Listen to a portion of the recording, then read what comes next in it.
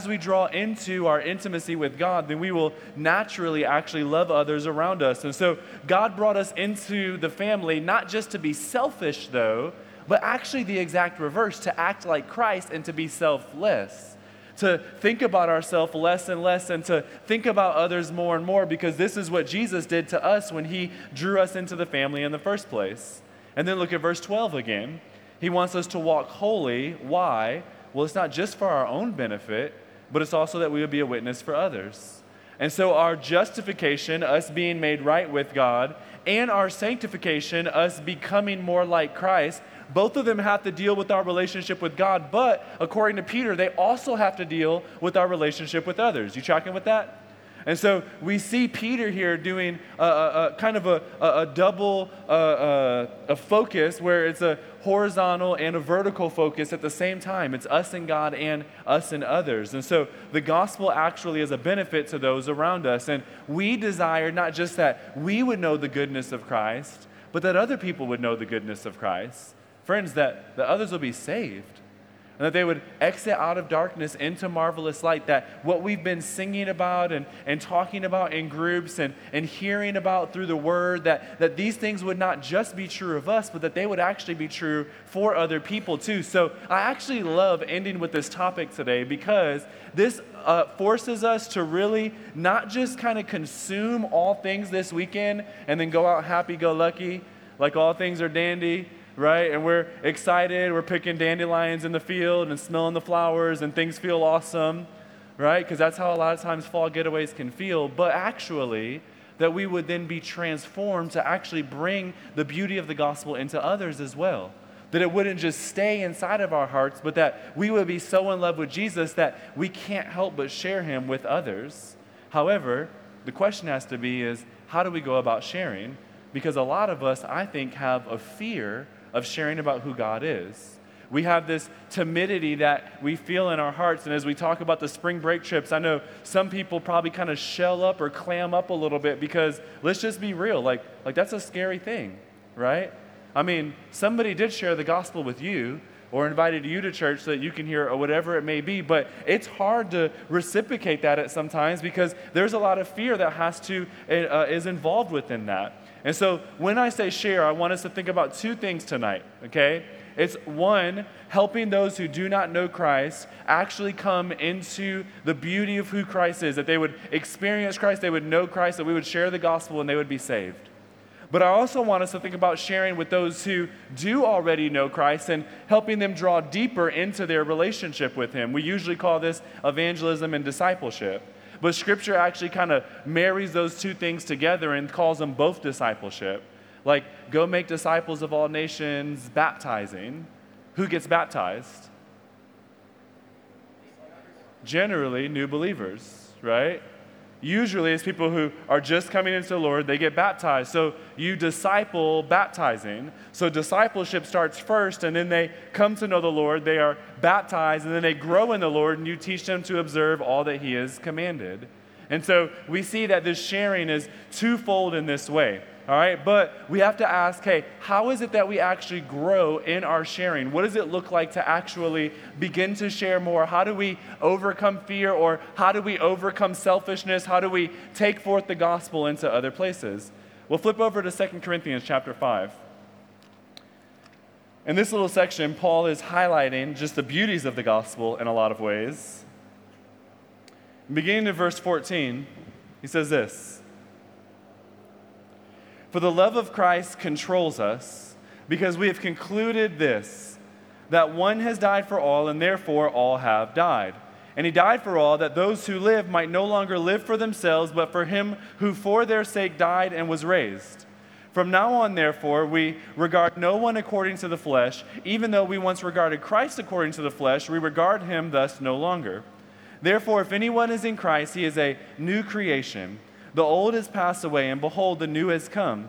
All this is from God, who through Christ reconciled us to himself and gave us the ministry of reconciliation. That is, in Christ God was reconciling the world to himself, not counting their trespasses against them, but entrusting to us the message of reconciliation. Therefore we are ambassadors for Christ, God making his appeal through us. we implore you on behalf of Christ, be reconciled to God. For our sake, he made him to be sin who knew no sin, so that in him we might become the righteousness of God.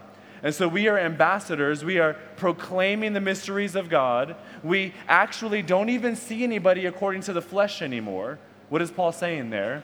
That when I look at you, I realize that you are not just a physical being that will one day pass away and die, but actually you are an eternal being, that you will actually live forever, that yes, though this body may perish and fade away, that you will live forever. We no longer regard anyone as just merely human because we know there's so much more.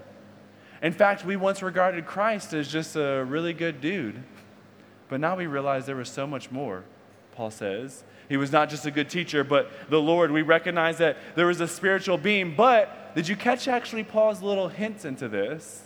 What actually makes us go forth with the ministry of reconciliation? What makes us be ambassadors? What makes us believe in the gospel? What makes us help others believe in the gospel? Well, he started it off in verse 14. He says, for the love of Christ controls us. Or some passages there say compels us. You catching that, friends? Do you see how all of what we actually have talked about this weekend actually kind of merges in together, even in this idea of evangelism, that without the love of Christ actually controlling us, then we are only doing evangelism based off of the law. But all of a sudden, when we recognize the love of Christ, when we see how beautiful Jesus is, then it begins to control us, and we can't help but talk about Jesus. Jeremiah chapter 20, verse 9. It says that his word burns like a fire in my bones. It's like a fire that I am weary with holding it in. Indeed, I cannot. Jeremiah is saying, even if I try not to talk about the Lord and the glory of who he is, I can't help it. Like the fire of the Lord is so much within me that even if I try to shut my mouth, I have to talk about who he is. And this is the same thing here. The love of Christ, it controls us. And as we actually grow in our love for Christ, we actually grow in our desire to help others know the beauty of who he is. And so in irony, it starts with us knowing the Lord and praising the Lord and understanding the Lord. And then after that, we go out and we share because the love of Christ is actually controlling us. And we actually know this really naturally, that as we grow in awe at the gospel, as we grow in awe at who Christ is, we just share. The reason we know this naturally is because when somebody likes somebody, right, like they can't stop talking about them, right? Because they are in awe of him. In fact, if you know what I'm talking about, you know that you'll be in relation or just conversation, like, man, I just got done studying for this chemistry test. Whew, it was hard. And then homegirl will be like, yeah, Tommy really likes to play basketball. And you're like, where did that come from, right? She is in awe at Tommy, right? Tommy is like immutable to her right now. She literally can't get Tommy off of her mind. And so she is controlled to just talk about him in some way, shape, or form because she likes him. She wants to be around him. She wants to be with him. We evangelize the things that we love naturally. And if your name is Tommy in here, I'm really sorry. And if you're a girl that likes Tommy in here, then I'm really sorry, all right? But we know this, right? Like, man, this is just a natural thing. And so this is helpful for us to think through, I think. Like, maybe you don't relate with the liking people, but think about like when a new restaurant opens up, right? And you eat it and it's awesome. What do? You evangelize the restaurant, don't you? Like, that's all that is. You try to get others to realize how awesome it is. Like, Austin is a great, great, great city for food, okay? In fact, Austin, yeah, hook 'em, all right? In fact, okay, Austin was just ranked 4th in the nation for best city for restaurants. And so there are always all these new restaurants opening up in Austin, like left and right. There's too many to actually eat at all of them. But everyone you eat at, they're like extremely good. In fact, you'll eat at one, it'll be extremely good, and you're like, this is awesome. And then it'll close down because apparently it's not good enough, right? And so all the time, like, in fact, Austin is just awesome in general. In fact, total, complete, utter side note, the sermon is over here. Like, y'all should really consider moving to Austin. The food is great. The music is awesome. The culture is great. We need Jesus down there. There's a really, really good church. The preaching is manageable, but the people are awesome, all right? And so, y'all should move down. Grant didn't know this was part of my recruiting pitch. Sorry, brother. Got to get at least 3 out of here, all right? But, right, man, all of a sudden, look at me, I'm evangelizing my city. I didn't even mean to do that, for real, all right? Like, you can't help it. You evangelize the things that you love. Like, it's just natural within us. One of the things that Austin does really, really well is barbecue. There's all these different barbecue joints all over the place, right? There are some barbecues that actually take it to a whole other level, though. And so Franklin's Barbecue is one, Le Barbecue is one, and Black's Barbecue is one that people often rave and rant about, right? And what happens is people start evangelizing barbecue, and they'll say, have you had Black's ribs? Oh my gosh, you must not have had Franklin's brisket then. What, right? And all of a sudden they go back and forth and they start evangelizing. Well, these sides are better here, and this sauce is better here, and people just keep talking about it over and over again. The meat is just really good. And if you're a vegetarian, you can't relate with that analogy, you need to repent. Now here's the deal, all right? I'm not even gonna say just kidding there, just kidding. All right, here's the deal though, okay? Like, you can't evangelize something that you haven't spent a lot of time around. And here's what I mean by that. I haven't been to Le Barbecue in almost 4 years, okay? Now what I remember is that it was really good. But I couldn't even really tell you what I ordered. Like, I'm assuming I ordered the ribs and the brisket because that's usually what I get when I try a new place. I don't remember what the sauce tasted like or if they even had it. Some places, the meat's so good you don't need sauce, and they're like offended if you ask for it, right? And so maybe they don't even have it. I sincerely don't remember. So I would be a really bad evangelist of Le Barbecue because I've never spent time around Le Barbecue. Well, the love of Christ controls us. And if we only get Christ once a year at Fall Getaway, how do we share that love with others? Now, I'm not trying to be harsh in that comment, but just truthful, right? Like, we have to dive deeply into the love of Christ. This has to be our life mission, is to be controlled by that love, to consume that love every single day to where we know every which flavor and we can evangelize as if we've consumed him every day because we are, right? We have to spend time around that. And so we have to think about Christ. And this is why we have to make sure that our hearts are smitten with him, that the gospel is always on our lips and on our mind, and we see it in the word, and we are praying and asking God to do this. And when we feel our heart start going wayward and we chase idols, we confess that sin to others and we repent and we come back to the gospel. Because when we do that, we naturally start sharing with others. You can't help but go tell the whole city about this man that you love. Now, I want to do this. I want to kind of focus on one more text today, and we're going to end staring at this. And the reason I wanted to do this is because y'all actually went through this text last fall if you were in H2O then. It's the Sermon on the Mount. And on Matthew chapter 3, Jesus gives us this great parable and really an analogy of what it looks like to share the gospel. So Matthew chapter 5, verse 13 is where we'll be. But I want to set us up real quick as we're going there. Jesus starts off that Sermon on the Mount with the Beatitudes.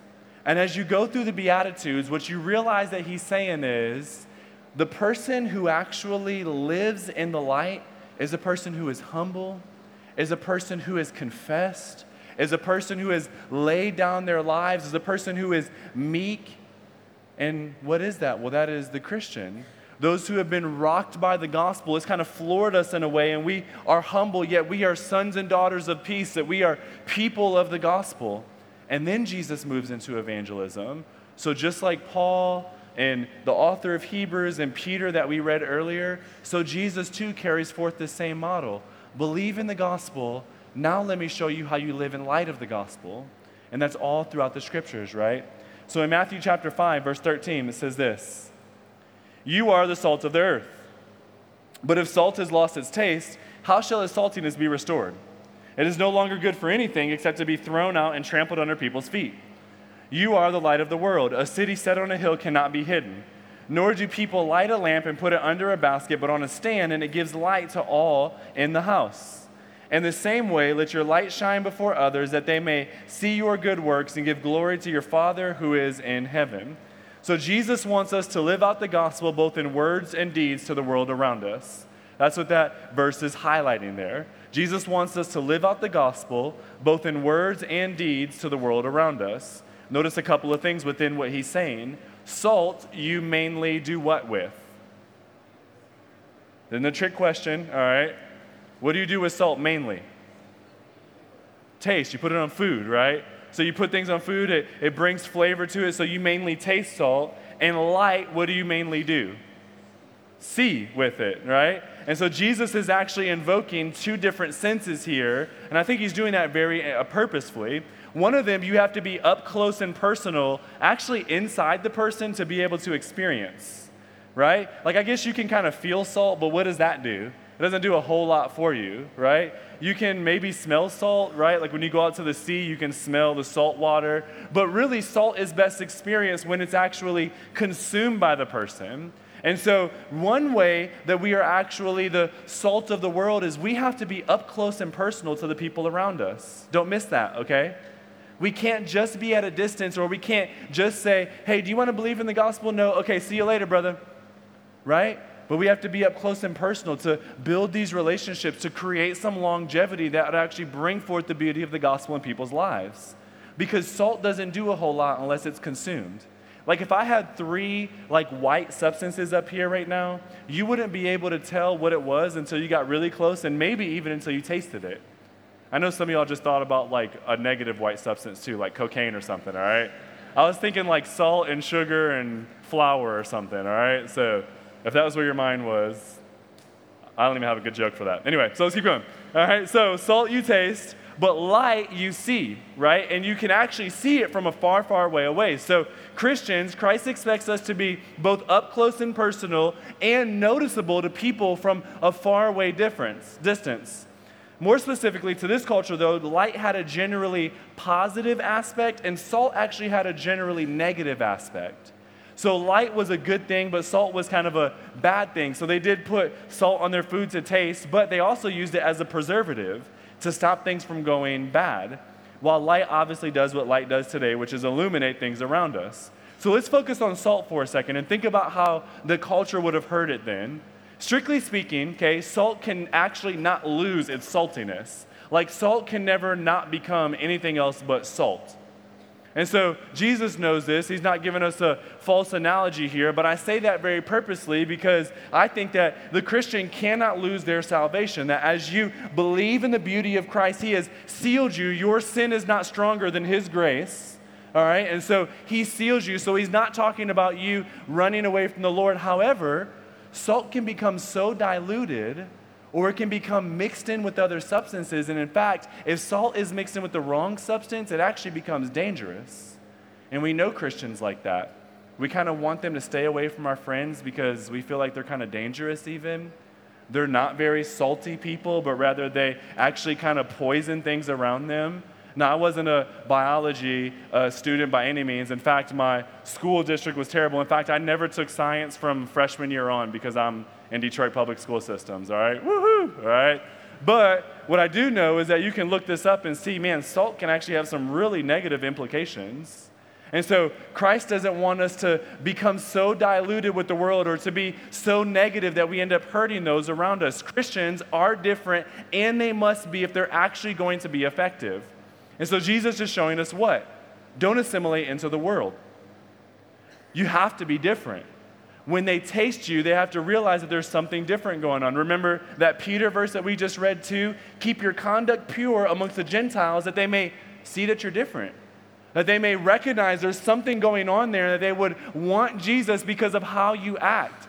And so you have to recognize that unless we are purposeful in Christ, we can become so diluted that our lives are essentially worthless. That's not what Christ would have for us. Christ has a meaningful life, a life on mission, a life that everything that we do can actually change the eternity, that it can change people's souls for eternity, not become worthless. But for effectiveness, the Christian must retain its distinction, its Christ-likeness. We see the same metaphor with light. If it's completely hidden, then what use is it? If the world is kind of stumbling around in darkness and you're like, but I don't really want to shine my light on that, then what are you doing but being worthless to them? It doesn't help at all. John Stott, who was a kind of 20th century theologian, he says this: the influence of Christians in and on society depends on their being distinct, not identical. Okay, do you hear that? distinct, not identical, and this is true. We're not to be like a village nestled in, unable to be seen by anybody except for the villagers around, but Jesus said you're to be a city on a hill that all people can see, that all over the place people can recognize, and actually they are drawn toward that light because they recognize that something powerful is happening there. When we were at the Colorado LTs, my now wife, at the time we were just not even really dating yet, but she used her college pastor's car and drove us up on top of this huge mountain, and we can see like the lights way off in a distance. And I think she drove us up there because she was just trying to make out with me or something like that. Or maybe it was the reverse actually, right? But all of a sudden I'm up there and I realize this analogy, right? Like you could see this, and actually it was about like 27 miles away. Like, man, this city is on this hill, and me being way far away from it, I can see it. And if I'm actually in utter darkness and that's the only thing that I see, then guess what I'm going to be drawn to? The city.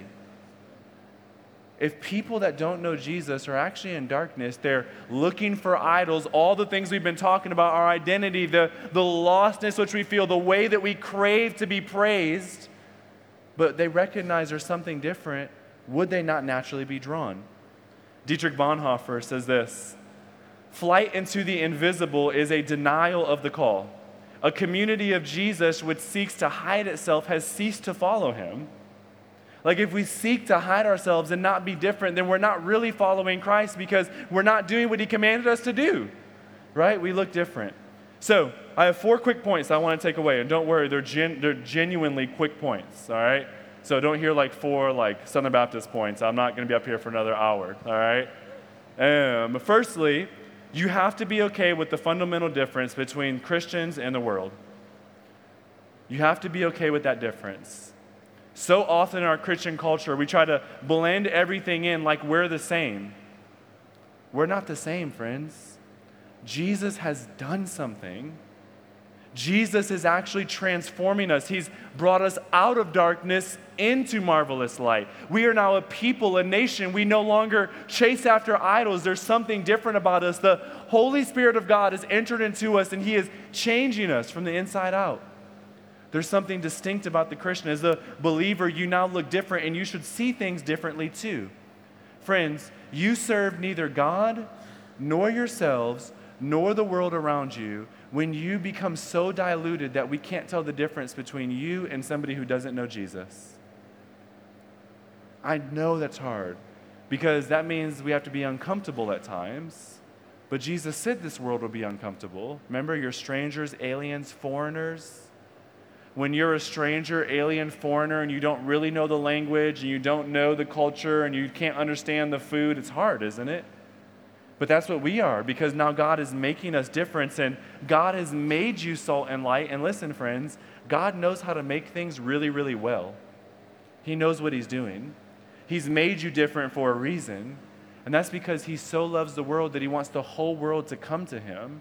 It's not for us to be isolated, but it's actually for us to be, remember, a city on a hill, that people will be drawn to the difference. And so there's a beautiful difference here, not a conceited or a selfish difference. We're different for the sake of others. Don't minimize the difference, even if that causes pushback, right? Now, I'm not saying go be like a jerkwad, okay? That's definitely the widest word I've ever said while I'm preaching, all right? Like, don't go be like a guy who just nobody really likes to be around. That's not what I'm saying, okay? But you are different, and you can't be afraid of that. Secondly, you have to accept the responsibility that this actually puts on you. You can't hide or become diluted or become unsalty, which isn't even a word, but we'll use it for today. But John Stott says this: you are light, and so you must let your light shine and not conceal it in any way, whether by sin or compromise, by laziness or fear. And so you see the two truths in this text, right? We are different. It says you and the world, and Christ draws that analogy. But you also have to accept the responsibility. He says, don't hide or don't dilute. And so Jesus shows, man, we're different than the world around us, but we have to accept that responsibility and actually walk into that. And this is what the text is commanding us. And so if this is true, then thirdly, friends, you have to love the world for the sake of the gospel. You have got to love the world for the sake of the gospel.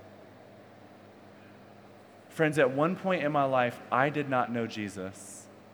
And I am telling you, and I mean this with all sincerity, knowing what I know about him now, I would have wanted you to say anything that would pique my interest in Christ. In fact, I would have almost wanted you to say something that was utterly absurd, that made me mad at you, but at least made me start thinking about God.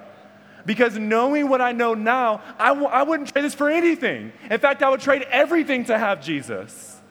You have to love the world for the sake of the gospel because somebody loved you for the sake of the gospel. You were probably the person that was a little bit close to untouchable, right? Or the annoying teenager, or maybe your parents, praise the Lord, if you grew up in a Christian household and from 3 and 4 they were sharing the gospel with you, but man, that was sacrificed there too, right? I remember very distinctly, I was walking in the mall one day, because that's what high schoolers do, right? So I'm walking in the mall, I have my varsity jacket on, and I thought I was so cool because I played all these sports, I had all these pins on, and I was actually trying to become the most lettered athlete in Michigan history. And I'm going to get this, okay? And so I just thought I was so awesome. So I'm walking in with my coat on, and I'm walking through. We were black and orange, kind of like the Bengals, and it was a fresh coat, all right? And so I'm walking through, and this woman comes up and says, oh, hey, do you play any sports? And I was like, yeah, right? She's like, oh, cool, what's your favorite one? I said, oh, football. And she was like, oh, that's awesome. If you died tonight, or maybe on the game next week, you get hit in the head and, your neck breaks and you die, where would you spend eternity? And I was like, the heck, right? What kind of question is that? And I was with my friends and they were kind of looking like, how's he going to respond? And remember, I'm a person that longs for people's acceptance, so I blazed that woman. Right? I called her all sorts of names and made fun of her and laughed and did stupid things. We went to the movies and I was like, stupid woman. And then I got home that night and I shed off my false identity that I couldn't actually carry with me. And I took off and got into my PJs and laid in bed. And now I'm naked by myself with nothing to hide. And that word came back into my head. What would happen to me? I'm like, man, I don't know. And I don't even think that's good evangelism, friends. But it was something, right? It got me thinking about something, and I began to actually wonder, what if Jesus is real? What if actually God does exist? What would happen to me if I rejected him? What does it mean to actually be a Christian? Now, that was the first of many conversations, but listen, she was willing to go out, and even if it wasn't the best form or method, God did something with that. You have to love the world for the sake of the gospel, because the gospel is the only hope for the world. It is the only hope for our souls. It's the only thing that overcomes all our false identities. It's the way that we grow in our love for Christ, and it is the salvation for the world, friends.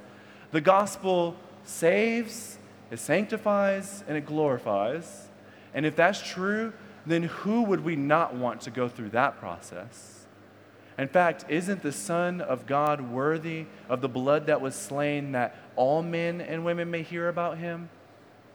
Didn't he suffer enough that the whole world would know the beauty of Christ? And we have to share that with others. Helmut Thielicke, which can we just admit that is an awful name? All right, his name is Helmut Thielicke.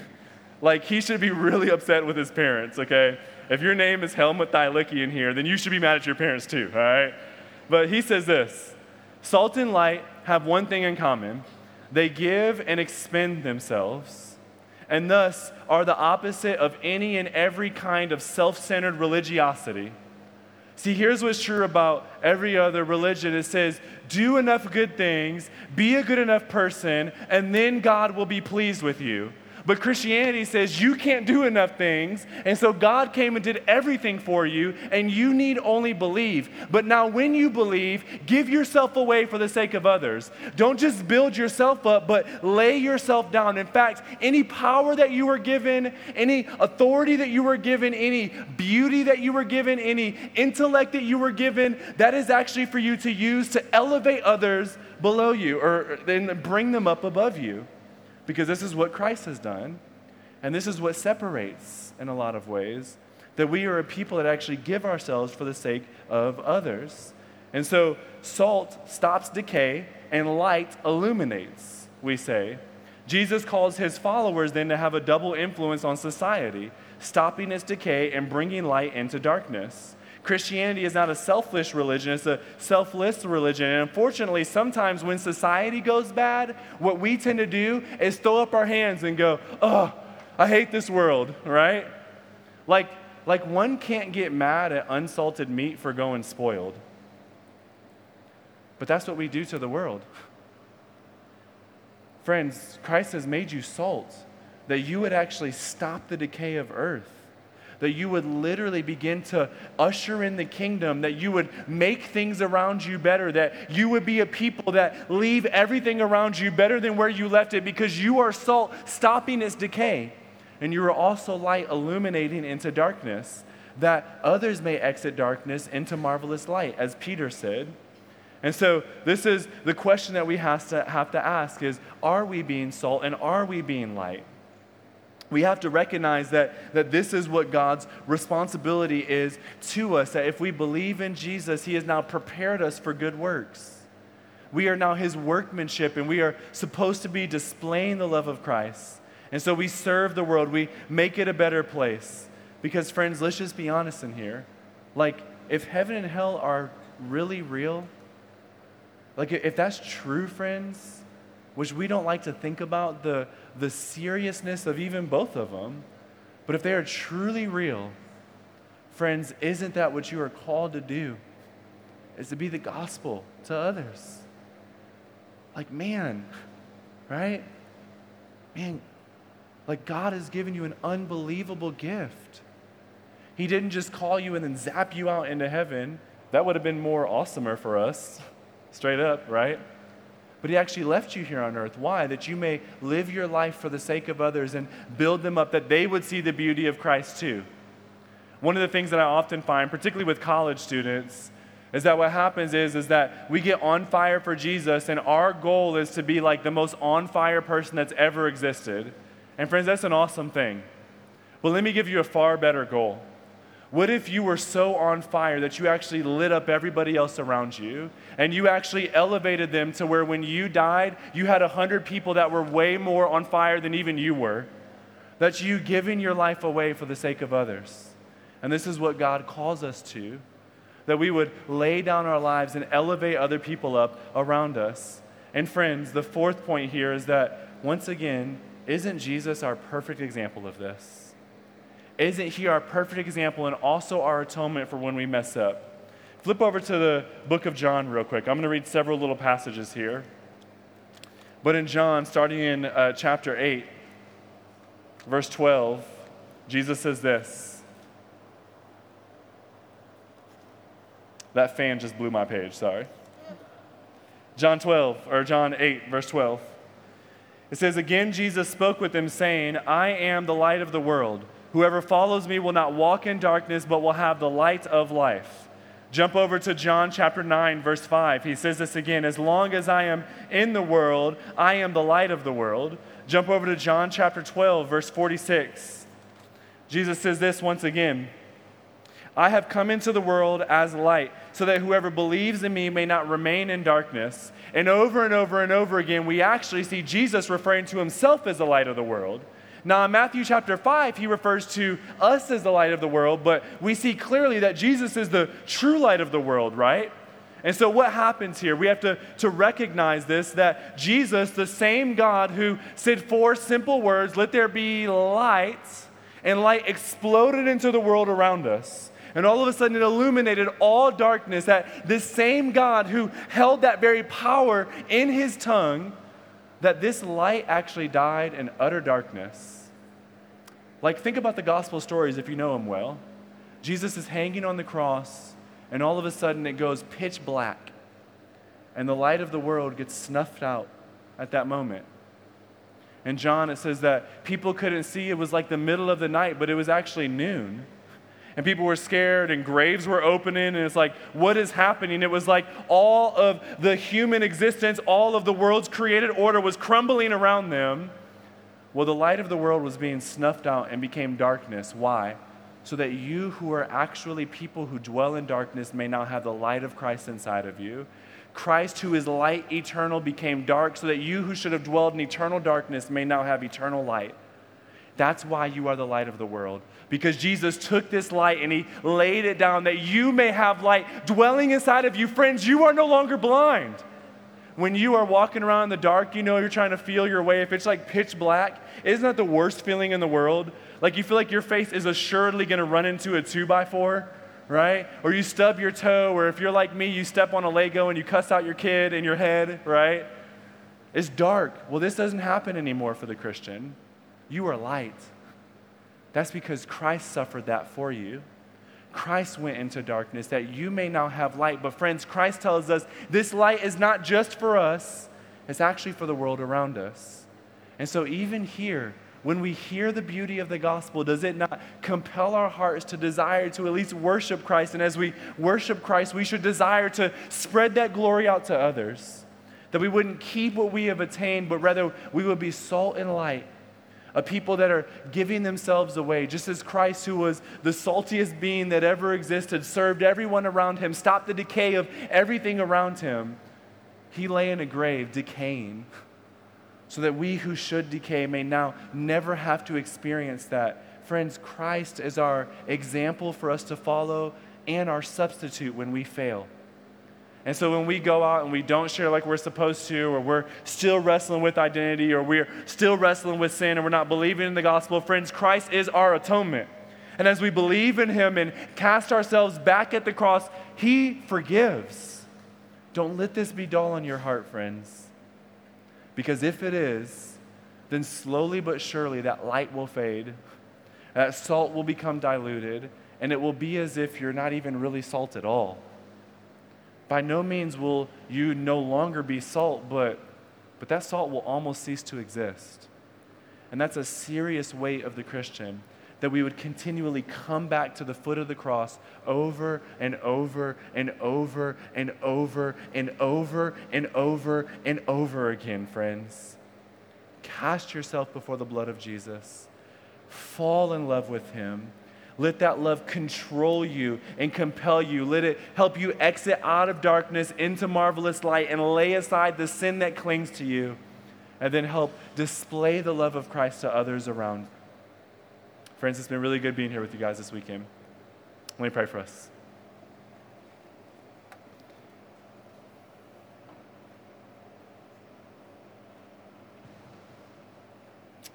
God, I pray that we would be a healthy family.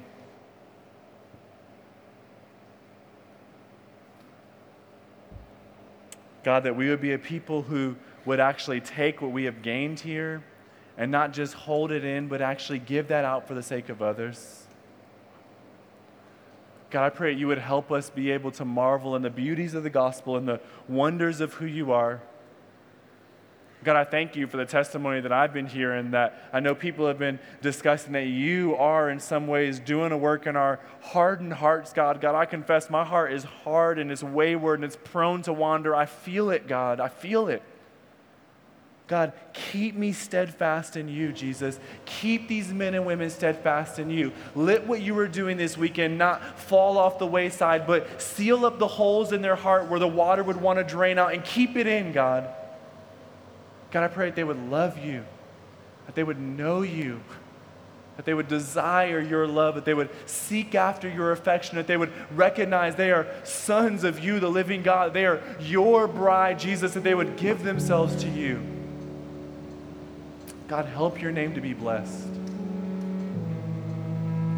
God, I pray that then after that love, that we would not be a selfish people,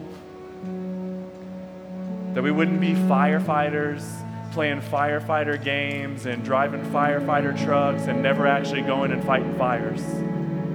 God, let us go out into the world and push back darkness, God, and push back the kingdom of Satan and bring forth your kingdom, Jesus. For you are worthy, God. You are worthy. You are worthy. Jesus, we love you. I love you so much, Christ. Thank you, God. God, as we move into this ending time of worship, I pray that we would lay our hearts down before you, God. And that if the words are plain and we don't believe them, then let them be prayers of our hearts, Christ, out to you. God, help us to believe the words that we sing, that we would be men and women that run forth with the gospel with all ferocity, Jesus, that you would be our God and we would be your people.